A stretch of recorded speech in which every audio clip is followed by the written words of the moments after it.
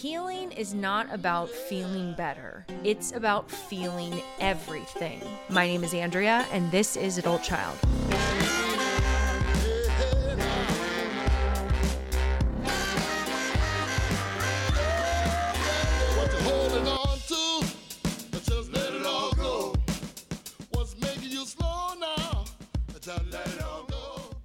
Welcome back to Adult Child, where we take a deep dive into the impact of growing up in a dysfunctional family. Ahoy, my dear shit shows.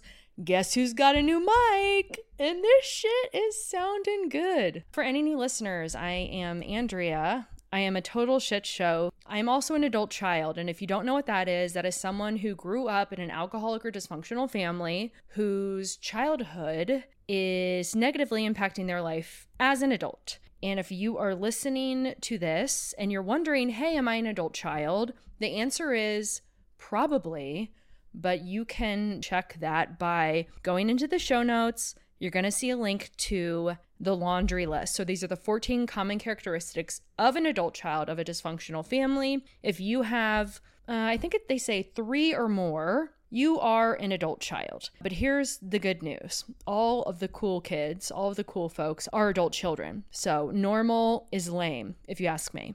So today we are diving deep with Ben Taylor. So Ben is the face behind the YouTube channel, the Instagram account, Raw Motivations, and he refers to himself as a self-aware narcissist who educates people on narcissistic personality disorder, as well as he's a coach and he has courses that help people navigate through various narcissistic situations.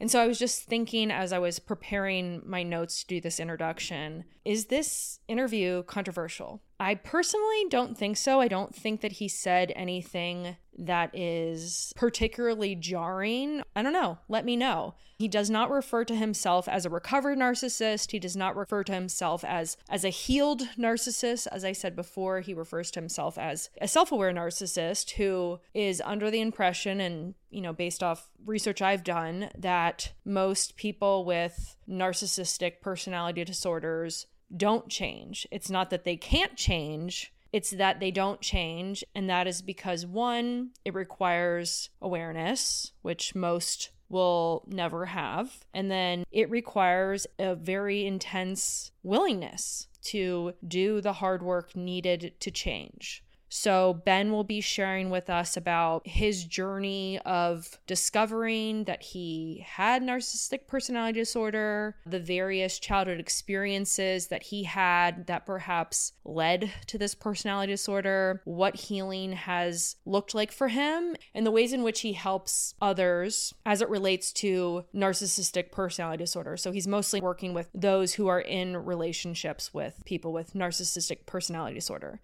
So I personally am not an expert on this shit. Specifically, I don't know a ton about narcissistic personality disorder. I don't think I've ever dated somebody who has the personality disorder. I don't think that either one of my parents would qualify, but I do feel like it's a term that is thrown out a little bit too much. Although it's interesting, when I was doing the research for this episode, I read a few things where people were saying that it's a term that's not being used enough.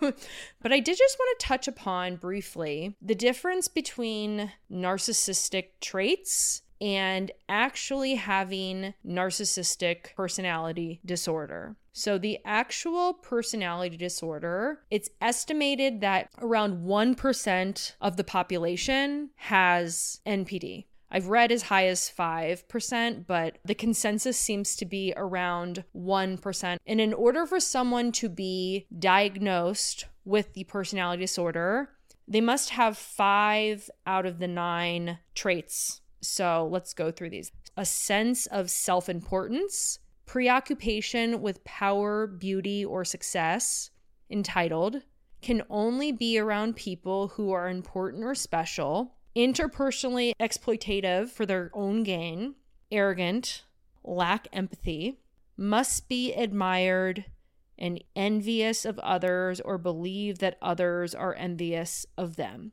So again, somebody has to meet 5 of the 9 traits in order to be diagnosed with the personality disorder. And here's the deal. People with narcissistic personality disorder are not inherently evil people. Some of y'all might disagree, but the important part here is that there are things within us, i.e., our childhood programming, that makes us susceptible, attracted to those with NPD. And so even if we're ending a relationship, there is work that must be done to understand why it is that we are attracted to these types of people. Just like there's work to be done to figure out why we keep finding ourselves in relationships with alcoholics or the emotionally unavailable. I do want to give a quick plug for Jerry Weiss, who was on the podcast a couple weeks ago. His YouTube channel, he has a ton of videos about adult children of narcissistic parents, because there definitely are some unique characteristics pertaining to adult children of narcissistic parents that perhaps the Big Red Book doesn't go into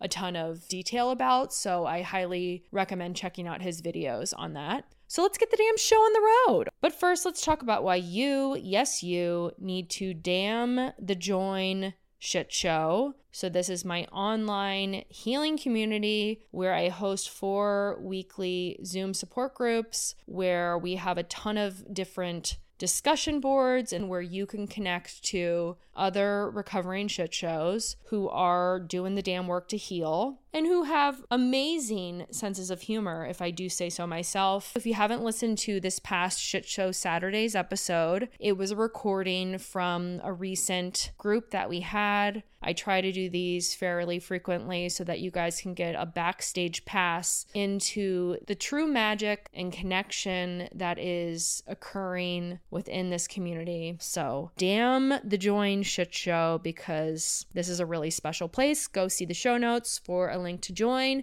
Next, give me a damn follow on the Insta, on the TikTok at Adult Child Pod. And last but not least, give me a damn 5-star rating on Apple, on Spotify. Thank you. Love you all.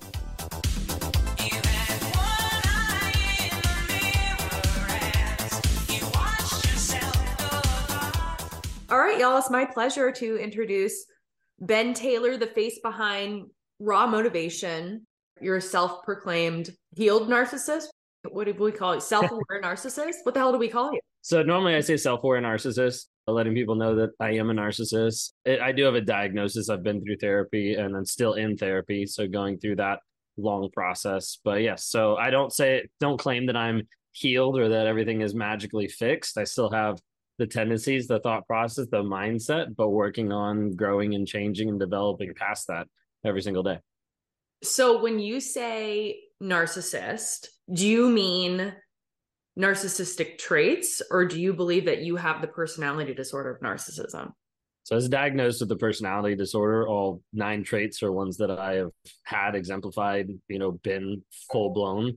And so a lot of my journey has been working on identifying those and working on developing successful habits to be able to break those habits of abusive nature, of how I've interacted, how I've shown up in multiple different relationships.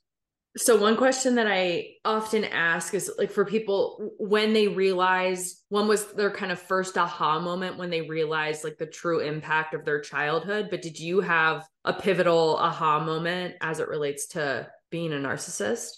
Yeah, that's a really good question. So I didn't have a rock bottom. So you think that I would. And my personal opinion is from my own story and seeing a lot of people. I think a lot of narcissists don't even have a rock bottom.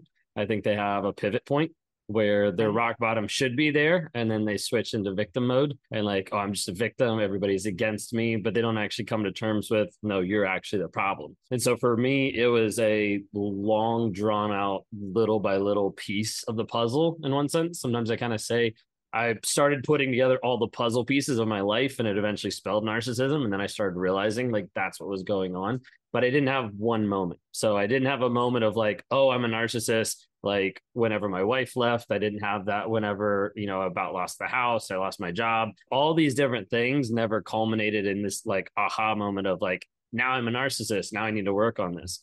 Instead, it was like a long journey. So it kind of gave you like the cliff notes of it. It started like early on, just knowing that I was like different, knowing that I connected with people different, that I This is at what age? teenager, like I Okay. knew like I didn't connect the same with other people. I knew I didn't have the same care, connection, empathy, emotions. I knew at that time that I boxed up things, and I didn't really know till later on in life about compartmentalization. But like that's how my mind processed stuff. Can you think of a specific example where you're like, huh, I don't react the same way as other people? I would say a specific one would be in terms of like lines of like death. So like grandparent dying, people in the family dying, no emotion, no response to it. I could go to a funeral, I could sing at a funeral, I could be right beside like my dying grandpa and not have tears, not feel the same thing that everyone is feeling. So I noticed there's a disconnect, like there's a difference of how I respond to that versus other people. Well, that could just be like dissociate. That could be so many different things, right? Mm-hmm.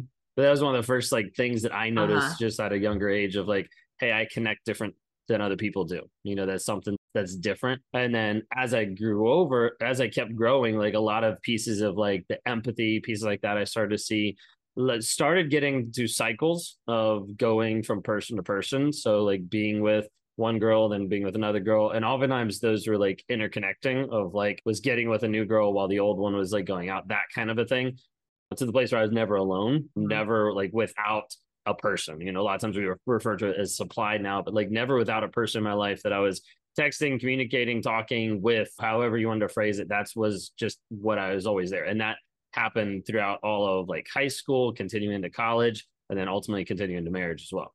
Okay. Let's hear some more Yeah. signs. So as we continued going through life with those cycles, got to the place where I was like, okay, maybe marriage is going to fix it.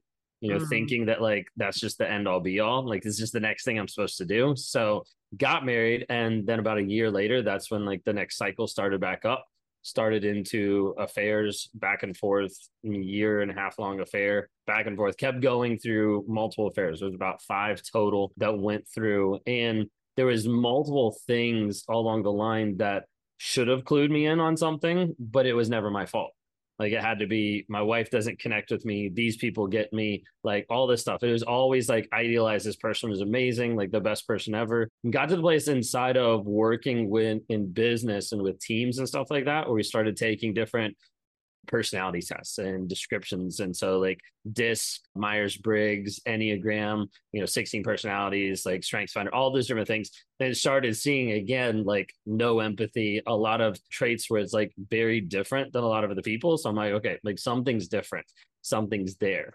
Later on, I want to say throughout some of the times of like the cheating and the affairs, there was one point that I remember that I turned and I asked my wife, I was like, I don't connect with people. I don't care with people. I was being very like kind of open at that point. And I was just like, I don't really like connect with you. I don't really connect with other people. I was like, maybe I'm a sociopath. And we Mm. like looked it up, and she's like, no, I don't think you're a sociopath. I think you're a narcissist. And I was like, nah, I'm not a narcissist. And just kind of brushed it off. But then I made sure to convince her and to tell other people that I wasn't a narcissist so they could go back and tell her that I wasn't a narcissist and kind of like perpetuate that whole thing. A lot of like different events. There's a lot of things, but some of understanding some about personalities, understanding, learned a little bit about shame, understood that like I have a big component of shame that I never really connected with before, never understood.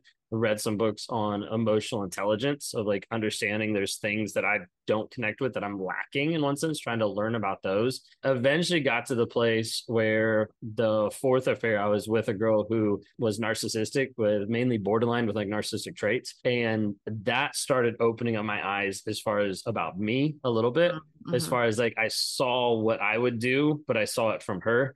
And it wasn't a reflection of me because she was doing it to me. And then like 5 other guys at the same time. So I was like seeing the same stuff, and I was like, oh, it didn't make an awareness of, oh, I should change. It was just like, oh crap, like that's what that is. I identify a little bit with that too. Finally got to the place where I went to a sex addiction intensive. Basically, my wife and my boss, they like sent me to it and went to that. And the piece that came out of that was frustrating and relieving at the same time, because I walked away from it being like, I'm not a sex addict, but that means I'm a narcissist because of everything that kind of came out. That was actually one of the outpourings of it. Some of that then transitioned into got into therapy. So started off, did about 6 months of EMDR therapy. and then got into regular therapy after that, cognitive behavioral therapy, like all that kind of stuff, and kind of walked through that. And that's when I ended up getting a diagnosis, like later on after working with a therapist for multiple months. I've been with her now for over 2 years, I guess, be 2.5 coming up here soon. I got into a group called Wake Up Warrior, and that was a group that started to wake me up to the lies that I had in myself.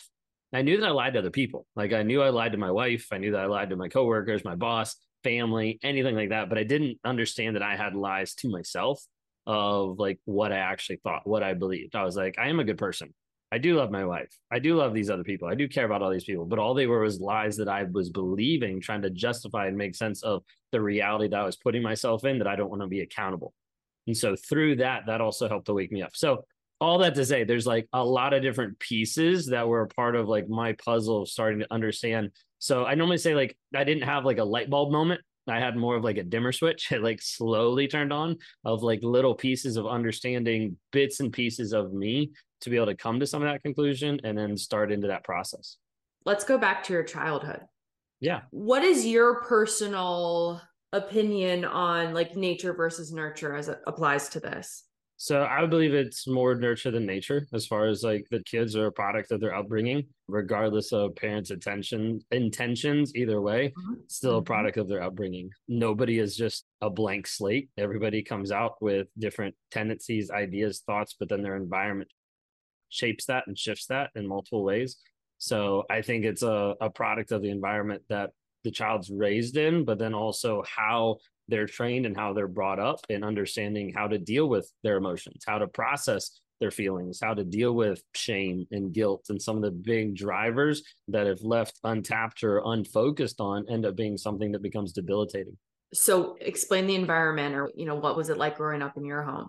Yeah, so I grew up in a house that was very much on the religious forefront. So my dad was a pastor beforehand, then an evangelist, and then a pastor, and then a missionary. So like all the whole gamut and everything. And the house was pretty controlling as far as like regimented what you could or couldn't do kind of a thing. Like we have to follow these guidelines, these rules kind of a thing. I grew up in evangelism. So 2 weeks after I was born, I was on the road getting passed around church to church, person to person. You're driving a car as a 2-month-old? No, I was with them, but basically passed around as far as like in different nurseries and with different people like every single week, as my parents would be doing like special meetings, different services, stuff like that. So there's a little bit of a disconnect, I think, that was like originally there. So it kind of touches in on some of the nurture piece of some disconnect with the primary caregiver, because there wasn't as much of that trauma with going back and forth. So like that happened growing up in those households. A lot of times it was talked about in one way and demonstrated in one way, and it was more along the lines, and you run into this in Christianity as a whole and religion as a whole, is more conformity of like, you need to look this part, you need to act this way, which for us, it looked like that a lot, because each week we were walking into a brand new church that we had to perform. Like we had to show up, we had to do certain things, we had to help, all this kind of stuff under the form of ministry. And there was ministry that happened. But as far as like my perspective, a lot of it was like, okay, regardless of what's going on with you, this is what we have to do. Like now it's time to go. So there's a lot of pieces of that I think had a lot of influence in that regard. Were you your dad's favorite? I was the only child, so I was everybody's favorite. Put it that way. Me too. So it's just a one and done kind of thing. Just me. Yeah, that's so interesting. So you've been on this journey, what, for like 2.5 years? 3 years? Been more like 3.5 or so. So, I mean, even before that, there was like signs, but as far as like actively pursuing it, been with my therapist about 2.5 years. EMDR was 6 months. Before that was starting to ask some of these questions, starting to go down some of that journey. So have you had conversations with your parents about this stuff?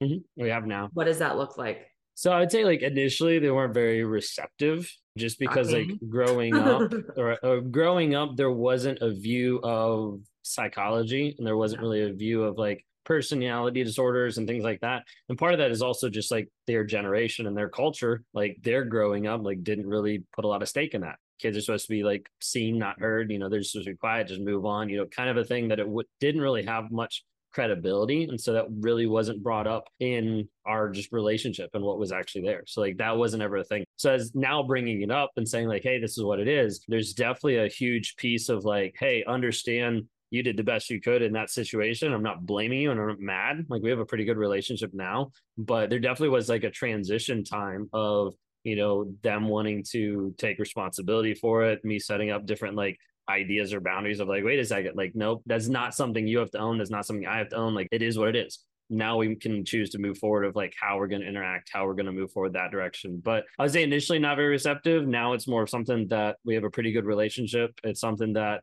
they now see like the work that I'm doing. Like, they see some of my videos, they actually connect with other people across the United States that like say like, oh, we just saw your son on TikTok or something like that, and they're like, oh, but they see it on the positive side of hearing people that are getting help or they're getting out of abusive relationships. Just this other week, they sent me a message of like, hey, we ran into you so-and-so that knows so-and-so, and they wanted to let you know that they really appreciate it because it actually helped them in their abusive relationship. So like, they see like the positive side, that it all had a plan, and that's why we're here today. Yeah. So I think that that's like my big message here is like, our parents are just a product of their own upbringing as well. Like, I don't think that family dysfunction just pops out of nowhere. However, I think that it's really important that we make sure that we feel and express the hurt, the pain, the sadness of our childhoods. And I think sometimes people can go directly from, oh, my parents are just a product of their upbringing as well, so now I forgive them. And I think often we're missing that step in the middle where it's really important that we feel the feelings, right? Because that's all valid. So do you feel like you had, a period where, you were able to express that? Yeah, because there was periods of time where there was decent like disconnection from them for sure. We kind of ran through this whole period over the past year where, because of housing situation, we sold our house, we were moving down to Florida, all this kind of stuff, transition, that we ended up being in the same town for, I don't know, I guess it was like 2.5 months or something like that. And I actually worked like over at their house. It just worked out better logistically wise, internet wise, all that kind of stuff.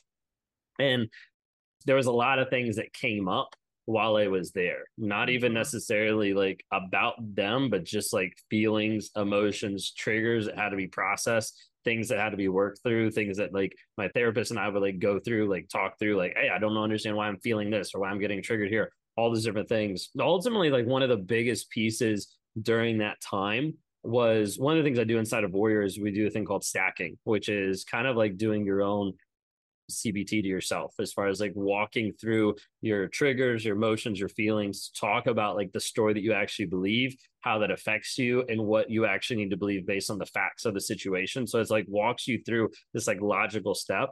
And for me, it was like one of the longest ones I'd ever done. It was probably, I think, like 13 pages long. And it got to the place where I was done with it. And then I was like, awesome, I got that out. I felt the feelings, everything. And then it was about like a couple days later, I just had this thought and this voice of like, now I need to share it with them. And so that was a very unusual spot, because it put me in a unique position of being vulnerable and saying a lot of really hard things, but also trying to say it out of love. This is where I am now. And so like, we sat down in the living room, and for, I think it was like 3 hours, I like read through every single word that I wrote, and we'd stop, we'd talk about it, process it, kind of move through it. And so there was a lot of tears, a lot of like just moments of like back and forth, but ultimately it was really healing in that regard. What has your process been as far as working through kind of the religious like trauma aspect? I think so. Part of it is closely tied to my journey inside of Warrior, of understanding like who I am and understanding like the pieces of me that I needed to work on for me, and then to develop a connection with God that's not based on a religion and is not based on a certain genre, but is based on like my relationship with him versus conformity to a certain norm or a certain aspects. Because a lot of growing up was about conformity versus connection. And I think that's a big part that like religion as a whole misses, because we focus so much on like the couple has to stay together because they are Christian, or they have to do this, or she has to respect even though he's being abusive. All this stuff that's like pervasive in a lot of Christianity and religion that is very destructive and detrimental. So for me, I had to go on my own journey. Part of the reason why I got involved with Wake Up Warrior and I started down that journey was because initially there was nothing God related inside that. And I was attracted to that because I was like going through all this and going through multiple affairs, lying, all this stuff, and people being like, you just need to love God more. I'm just like, that doesn't help me at all. Like, that's just a bunch of baloney. Like, there's no point in me doing that because I couldn't unlock the part of me that was still lying about myself. And so as I started to do that, it started opening up the possibility for true connection versus just looking the part or masking or playing a part that I need to play. I know for me, it's only through like intense, excruciating pain that I'm like willing to change and do the work. You know, because I mean, some people would say that they don't think that narcissists can really change. Other people will say that they can, but it takes a real special person. What do you think it was for you? Because this shit's hard work, right? Yeah, every day. Yeah. What do you think it was that really like motivated you to really want to do this work? I would say two things if I boiled it down. One was acknowledging that I have a cycle and I'm not going to break out of it unless I change. And then two was acknowledging the lies that I had in my own life. So, like, that's a piece that no one can change. Empath, narcissist, borderline, human, nobody can change on the planet if they're not willing to be honest and vulnerable. And so that's the thing I run into time and time again, that I see narcissists that are unwilling to actually approach and actually acknowledge the truth because of revealing who they actually are. A lot of people that have been hurt by narcissists, survivors, don't want to acknowledge the truth because they don't want to deal with the pain of what they've been through. And for me, there was a place of finally getting of like, okay, if I actually start acknowledging the truth. So like I got to the place where I acknowledged the lies that I had. There's like 7 different lies that I was like, okay, these are the lies that I have in my life. These are the things. So like, well, are they? Yeah, let's get into these. Yeah, off the top of my head, like I am a good person. That was one of them. I love Kayla. I'm committed to Kayla was one of them. I'm in love with other women. I deserve happiness. Like there was 7 different of them that I acknowledged. And I was like, okay, these are things that have made up a lot of my thought process. But then it wasn't until later that it actually came to fruition of me actually working on it and changing it. So I got involved with Warrior, understood I had lies, and then I didn't do the work. So to give you a good example of like not doing the work, of how it's hard work and not doing the good work, I got into EMDR for 6 months. I was inside of Warrior at that time. I was inside of, then I went to regular therapy. I did that for about 5 months, and then my wife left. So there's all this process of like, hey, I'm doing this, I'm doing this, I'm doing this, but the true change wasn't there. There still wasn't. And part of it, I think, is initially doing the reps of like, okay, I don't know, am I making this decision because is the narcissistic side of me, or this is like a good side of me? Like there's a piece that like when people start coming to terms with it, they're like, I don't know what part of me to believe, kind of thing. And you start doing it over and over and you start to realize, okay, like I'm what I'm making myself based on my decisions. And so there's a whole piece of that initially people are like really confused about, especially when we talk about narcissism and like them struggling to come to terms with it. And so there was a piece of like, I was putting in reps, but they wasn't actually building anything because I wasn't changing some of my thought process, some of the things that were actually happening. I was still clinging on to other supplies, other people. I was still doing the work, but still holding on to someone else at the same time. And so going through that whole process, like that's why a lot of times we have to clarify and try to help people understand, like just because your narcissist goes to therapy or goes to counseling doesn't mean that they're going to change, and doesn't mean that they even want to change. You have to be able to see over a long period of time, are they being honest, vulnerable, and showing that consistent change? Otherwise, they'll just do it to conform to you or to the therapist or anybody else. I did a video just today, actually, that we'll record it today, of like, don't give a narcissist a checklist, because then they just go through, check all the boxes of like, this is how I want to look and appear for you. But then a lot of times they revert. You know, I had a client the other day that I was talking to, and she told me that her narcissist, was like a 6-month period where he was like really awesome, really great, because she'd given him a checklist. Then finally it just blew up. And he was like, I'm tired of doing life your way. Left her, because all it was just conformity. And until the change is actually like inside of like, I want this change, because I wasn't changing for my wife. I wasn't changing for anybody else, because I was doing all the therapy stuff and it still wasn't clicking 100%. So she left. And at that point she left, she took her daughter, she moved out of state. You know, we do hardly communicate. We like can't communicate, I think like once or twice really, about like our daughter, because I like had her for a weekend, and like I think it was 1 weekend, maybe 2 in like 4 months. And then from there, like she came back to originally get some stuff, and she noticed how I was showing up was different at that point. And so we started, saying like, okay, what is this? What does this look like? And started going from there. Yeah, I guess the one thing is that, like, if somebody's outed, let's say somebody's like outed as a narcissist, like for you, for example, if it's like boss knows, family knows, wife knows, it's like how much of it is, people taking action because they feel like they need to portray a certain image now that they've sort of been like outed, you know what I mean? Right. Versus like genuinely wanting to do the work and change. And part of that, the easiest way to know is when you take the relationship 100% off the table. Like when the person's like, okay, we're done. Or when the person's like, think of it this way, you'll normally see a narcissist change at the end of the relationship. So like, you're like, hey, I'm going to leave. Oh my gosh, like, I'm so sorry. Let me do all these nice things for you. Or I'm going to change. I'm going to get into therapy. Like as soon as that moment happens of like, oh, I'm going to leave you, of like, I'm done. I'm going to file for divorce. All of a sudden you'll see everything flip. A lot of times, not all the time, but a lot of times you'll see stuff flip. What's happening there is kind of like twofold that people have to understand is like they flip in the moment to try to keep you and maintain their image. Typically, they also do it to keep you and maintain that image with themselves so they don't feel like they're the bad person. That way you leave and then, oh my gosh, they left me. Like I didn't do anything wrong. Like she left me. She walked out. That kind of thing. That was a piece of me. As part of it was my religion at that point of like, it would look bad if we got a divorce. It would look bad to my parents if we got a divorce. And so there's also a piece of my image that I was like, I would rather her leave than I can spin the story. Then I can still look like the good person. Then I can still be okay. But then, so this happened a couple of times where she'd be like, okay, I'm leaving, pack the car, get ready to leave. And then I'd be like, no, don't go. And then she'd stay. And then I would get pissed off because at that point, I already wanted her to leave. I just wanted her to leave and make it her decision so that I didn't have to look bad in that moment. So what does the process look like between the two of you as far as like building trust? Yeah. So it's been a long process for sure. A huge part was the honesty and the vulnerability piece. So there is a time early where she would like check everything, do everything. She has access to everything at any time.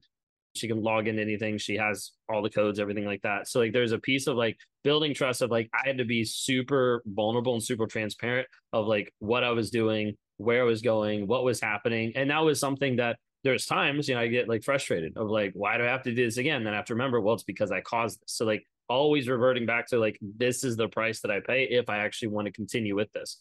And so getting into that place of starting to hold space for each other where I could actually like let her express her feelings and not react, not respond. And it wasn't perfect and it wasn't the greatest all the time, but it was a process that we kept seeing continued growth and continued progression in that regard.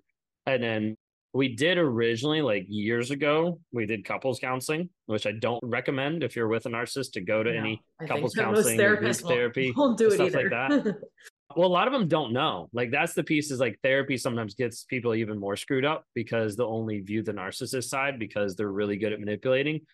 The first therapist that we ever went to, my wife walked away thinking it was all her fault. She was like, I'm the reason why he had affairs. And like that was a Christian counselor in that whole community. So like for me, I'm like, don't go to couples therapy. And even more so, I'm like, don't go to a Christian counselor if you're with a narcissist, like especially because it gets really skewed. It gets really awful. And that's coming from like my standpoint of being a Christian. I'm just like, don't do it. It's not worth it.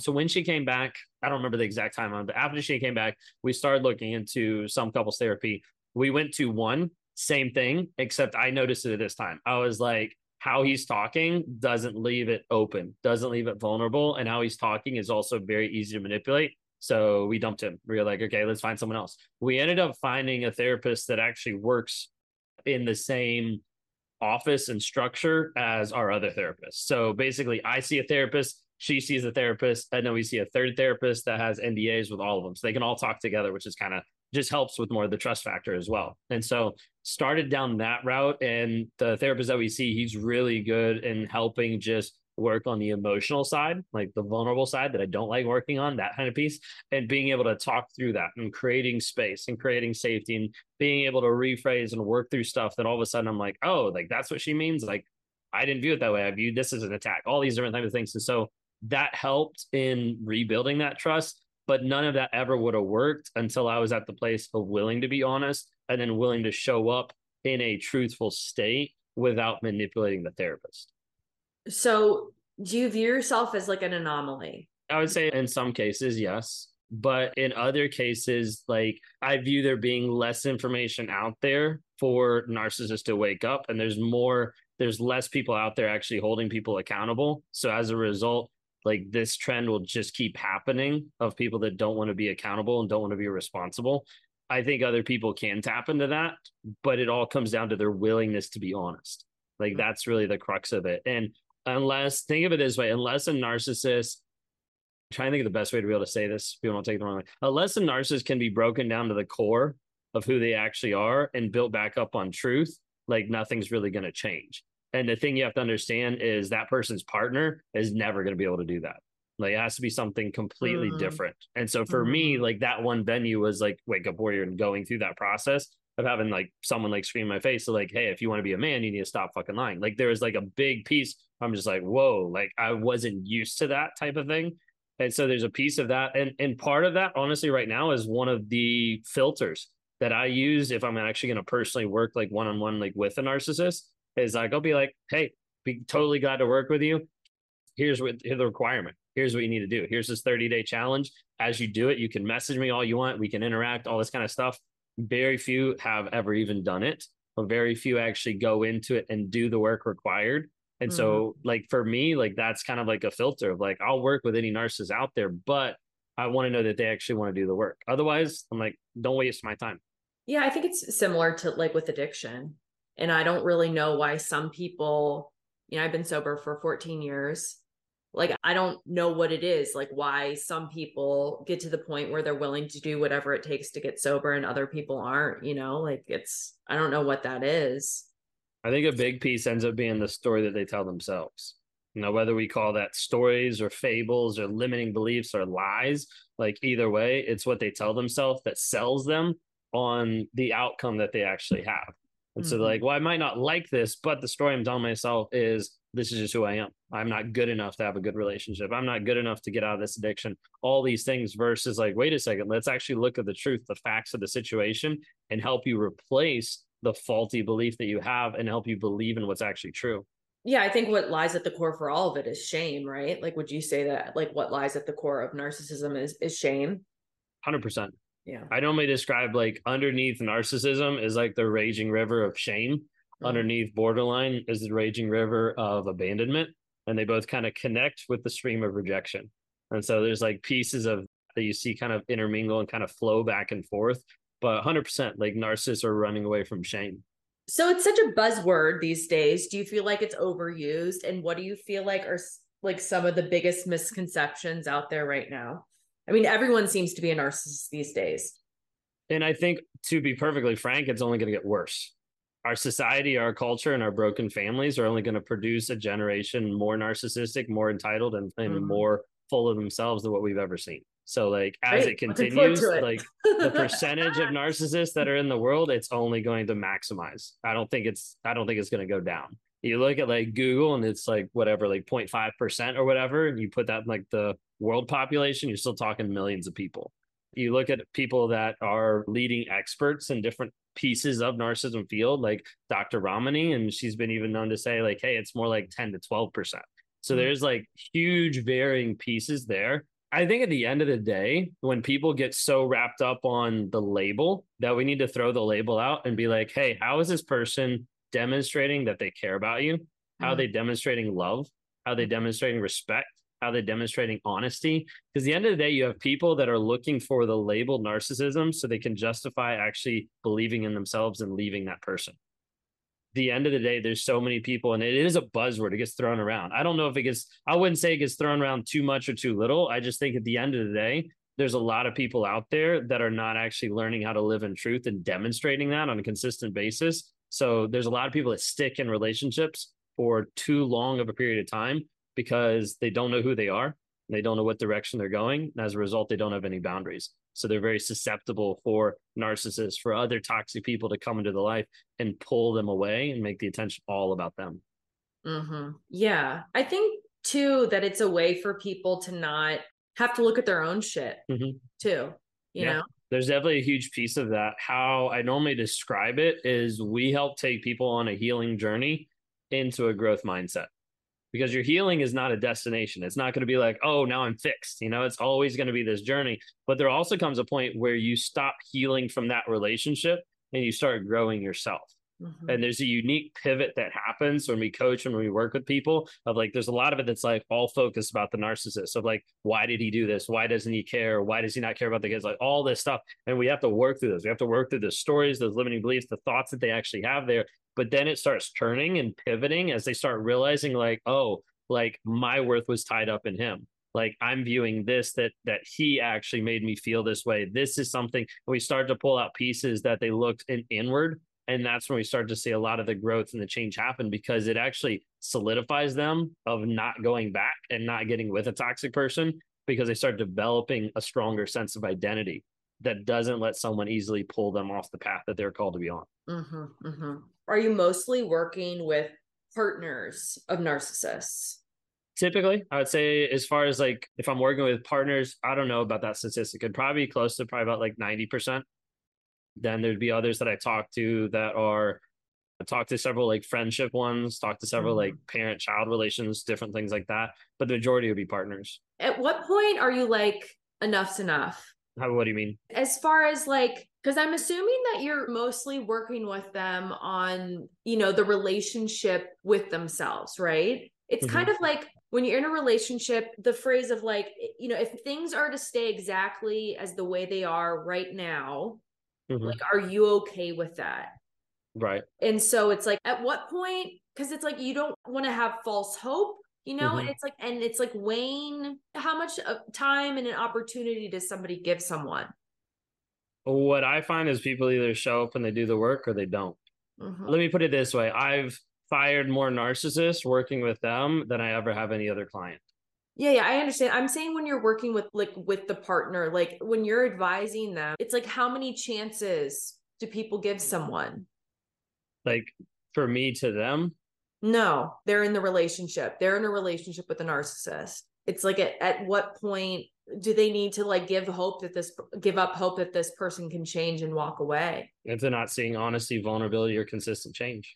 Over what period of time? That's it. Any? Like if you've been with someone for 5 years and they've never shown that, walk away.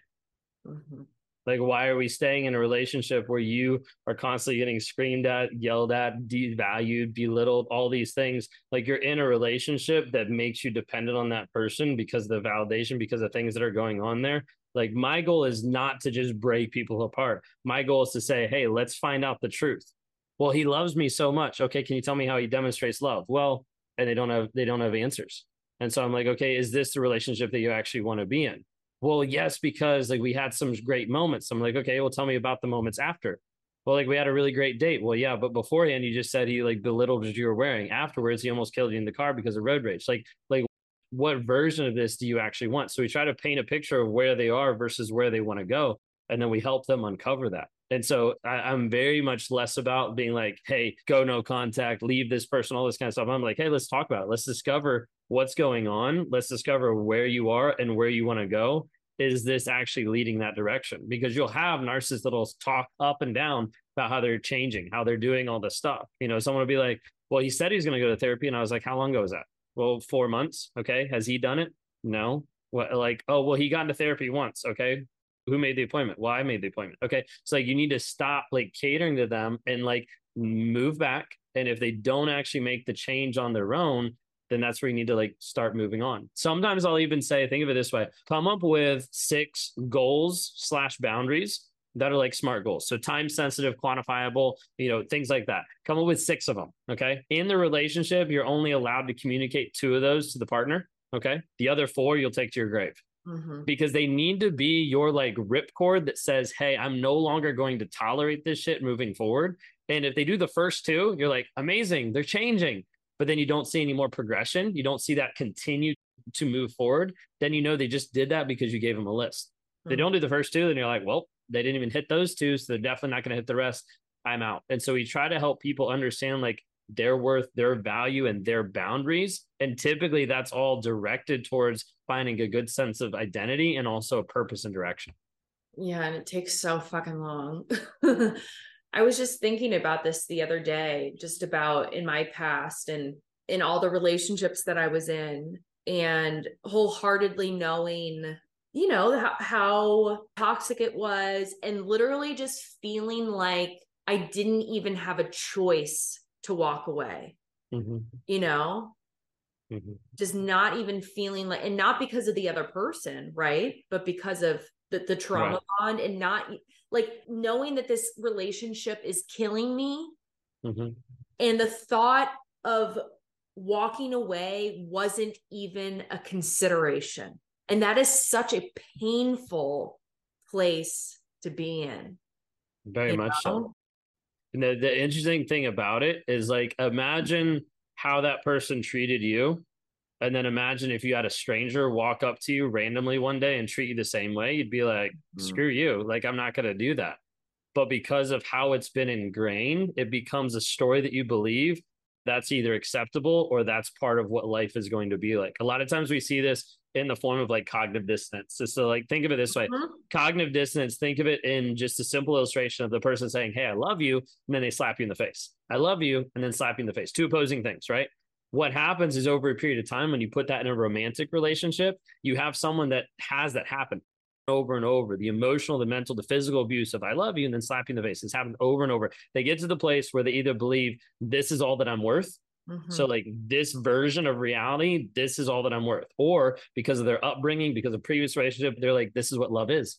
Like, this is just the norm. Like, this is what I'm used to. They haven't seen a demonstration of a healthy relationship to actually move forward. Or sometimes the third one is like the people that wait. They're like, this is the price I have to pay. Like, this is the price I have to pay either because I deserve this, or this is the price I have to pay of like, this is just the toll road. Like, this is just the piece I have to pay to be able to get to the destination that actually has us loved and connected. He just has a communication issue. There's a small problem here, like all this kind of stuff. It'll get better. And so those three realities normally get sold in the aspect of cognitive dissonance in a romantic relationship that leaves people stuck and oftentimes immobilized where they won't make a move. And so we have to kind of help break that down so they actually see it in a different light and they see more of an understanding of the fog that they're in. And once they're able to acknowledge and see the truth, that's ultimately what sets them free. Yeah, that was a big aha for me, was the realization that, you know, on the surface, I really considered myself to be someone with high self-esteem, high self-worth, but my actions in romantic relationships, you know, clearly showed otherwise. Right. And I think the thing for me is, you know, the dysfunction and the trauma that I experienced as a kid growing up was a lot more insidious. You know, a lot of people don't even realize, you know, the beliefs that they're holding. Like, it was mind blowing to me. I couldn't understand why I was willing to accept mere crumbs. No, absolutely. It's very, very true. And we see that happen like so often where people get used to that and slowly sedated by the lies that they believe from the other person. So when it comes to that piece, like, I remember I was in a situation once where, you know, I knew it was a relationship that I didn't want to be in, but the thought of leaving, as I said, wasn't a consideration for me. And what was really important for myself was to like hold compassion for myself in that moment, as opposed to like shaming the shit out of myself. So I'm assuming that you're working with clients who know that they need to get out, but they're not willing yet. And how are you helping them navigate that process? So I would say out of all the clients I have, the majority are ones that are either realizing and like getting out, like they're wanting out, but they're not sure how and they're not sure it's possible. I deal less and less with the people that are in it, but they need to be convinced to leave. That's a bad way to phrase it, but like they're in it and they know it's abusive, but they don't want to leave. We stumble across less of those people. I think part of that is also the platform that I'm on. Is like by the time people watch a lot of content, they're like, okay, I know this is what it is. Like, now what? And so I work with a lot of people like that in transition of like, okay, now I know, like, I'm going to file for divorce. What do I do? Or like, now I know I just separated. Like, I've been no contact for a week. He left me like a month ago. Like, what do I do now? And so a lot of it is very much focused on the healing journey. There's a piece that I can only help people to a certain point if they're not willing to be honest with themselves and they're unwilling to actually put in the work required. So I'm very frank with a lot of my conversations. I've had some frank conversations of being like, hey, I see where you're at. I understand, but I think the pain is going to have to get worse before you actually Mm. want to change, because they're not willing to actually not even just acknowledge it. There's a piece where they acknowledge it, but then they're not willing to do anything. Well, I can't. Well, this, and we can talk through limiting beliefs. We can talk through all these different mindsets to try to be able to help them. But then there's also a piece of like, they have to make the choice. Like they have to decide. That's why you'll hear in my videos, hey, like go no contact. 100%. Because I think no contact is the most effective way to be able to heal. It is not the only way, because even if you go no contact, it's not proven to make you heal. We've seen that in a lot of case studies that we've done. But what we've noticed is like people get stuck and they get hung up on like, well, I can't go no contact, or I can't make this happen. So sometimes it's walking them through how this would work, how this might be, and really trying to help paint them a picture of where they could be and how to be able to achieve that. But ultimately, the biggest thing is we have to be able to help them change their mindset, like change the limiting beliefs, the stories, the lies that they believe. And those are not all from the narcissist. Some of those have been implanted inside them from the narcissist. Basically, it's almost like inception. Like they start to believe and take on the things that the narcissist keeps telling them. And so we have to be able to walk them through to be able to help them get to the truth of the situation so that they can be free. Because that freedom comes in the mind first. Think of it this way. We've discovered mainly three things is how I normally quantify it. We've discovered that just no contact will not have you heal from narcissistic abuse. Just you knowing everything about narcissism, you can know all the terminology, you can know about trauma, all this stuff will not be enough to let you heal from narcissistic abuse. Just going no contact, but then like moving across the country, like never seeing, never like having space and being like, time will heal. We've noticed that doesn't help either, because we'll see people that are a year, that are 5 years, that are 10 years out of a relationship, or even 10 years no contact, that are still stuck in the trauma bond. Mm-hmm. Those are the people that we help on a daily basis, help them rewire the mindset. So like I normally break it down like a narcissist rewrites history. Mm-hmm. Narcissist takes something that's true and it switches it to false. I rewrote it from truth to false. We have to help people do the opposite, which is rewire. That we help you actually see, hey, what you've been believing about yourself, about them, whatever it might be, is false. We help you rewire it back to the truth. Because the truth, again, is the only thing that's actually going to help set people free from not just the relationship, but from their mindset that'll keep them ruminating and stuck in the trauma bond for a long period of time. I'm a big proponent of, I think it's important that we take some time to be single and really, do the work on ourselves. However, once we start dating again, there's still more work to be done. Like it's not just going to be like all easy breezy. And so how are you helping people navigate that process if they have like a history of, being in toxic and abusive relationships, stepping back into the dating process, like more mindfully? I think a piece of it is them understanding what they've been through, but then ultimately it comes down to them understanding the truth about themselves. And that helps them stand in a completely different place. Think of it this way, like what we're trying to unlock is the version of you that you actually want to be. Like the strong, confident, happy, healthy, whole, like person that's actually powerful and stands up as a beacon of light to other people. Like that's what we're trying to unlock.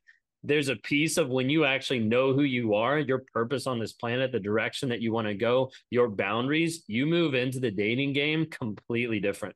Like you start to notice things instantly, and instead of even tolerating it, you walk away. Like we see people that get back into the dating game and it's like a whole different ball game, because they're like, yep, saw this, I'm out.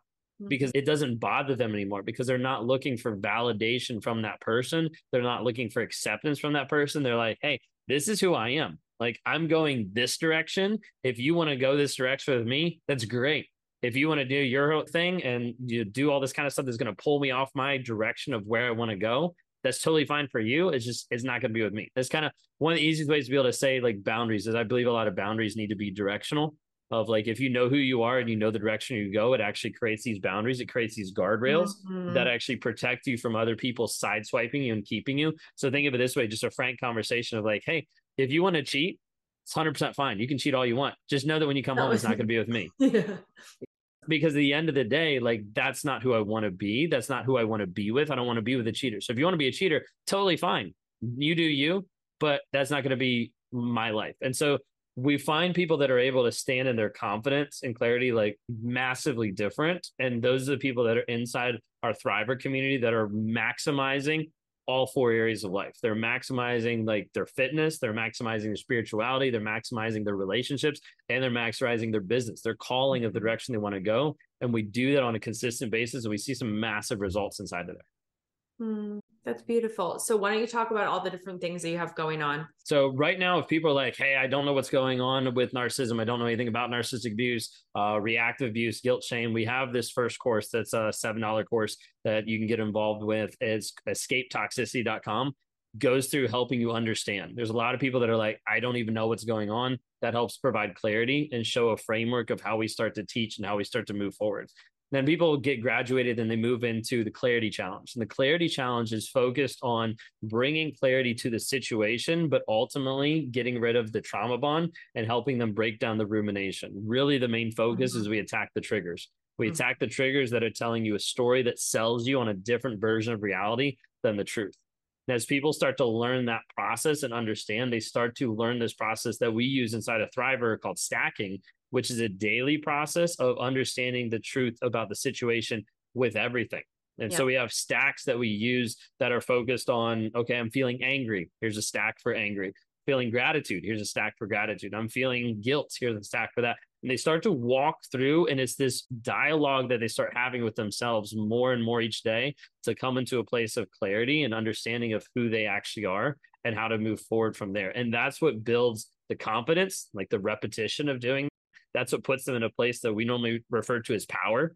Like when they actually are like confident in their body, confident in their spirituality, confident in their relationship, confident in their business, they start moving forward, making decisions that is no longer dependent on other people, but it's dependent on their values and their vision of who they actually want to be.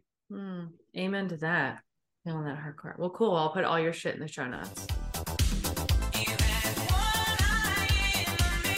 Well, that wraps up today's episode. As always, I hope you heard something that could help you on your own journey. Thanks again to Ben. Go check out the show notes to links to all of his shit. I would love to know what y'all thought about this episode. Again, I didn't think that there was anything super controversial, but I don't know. Is the term self-aware narcissist controversial in itself? I'm curious what y'all's opinion is. So I'm hunkered down. We got her. Hi, Kiki. Come here. Okay, come here. Say hi. Come on. You can do it. Oh, come on. You can do it. So we're here. I'm at my parents' house because the hurricane is coming and they have a generator that goes on automatically. So I am here, but I just looked at the update of the storm and it looks like it's going to be mostly a little bit north of Jacksonville. So I don't think it's going to be that bad. And just well wishes to anyone who lives in areas where it's going to get hit pretty hard. Okay, well, I will see you next week for another fucking amazing episode of Adult Child. It's going to be super raw, super FOMO, super excited. If you gotta hear it, it's going to be goodie, I promise.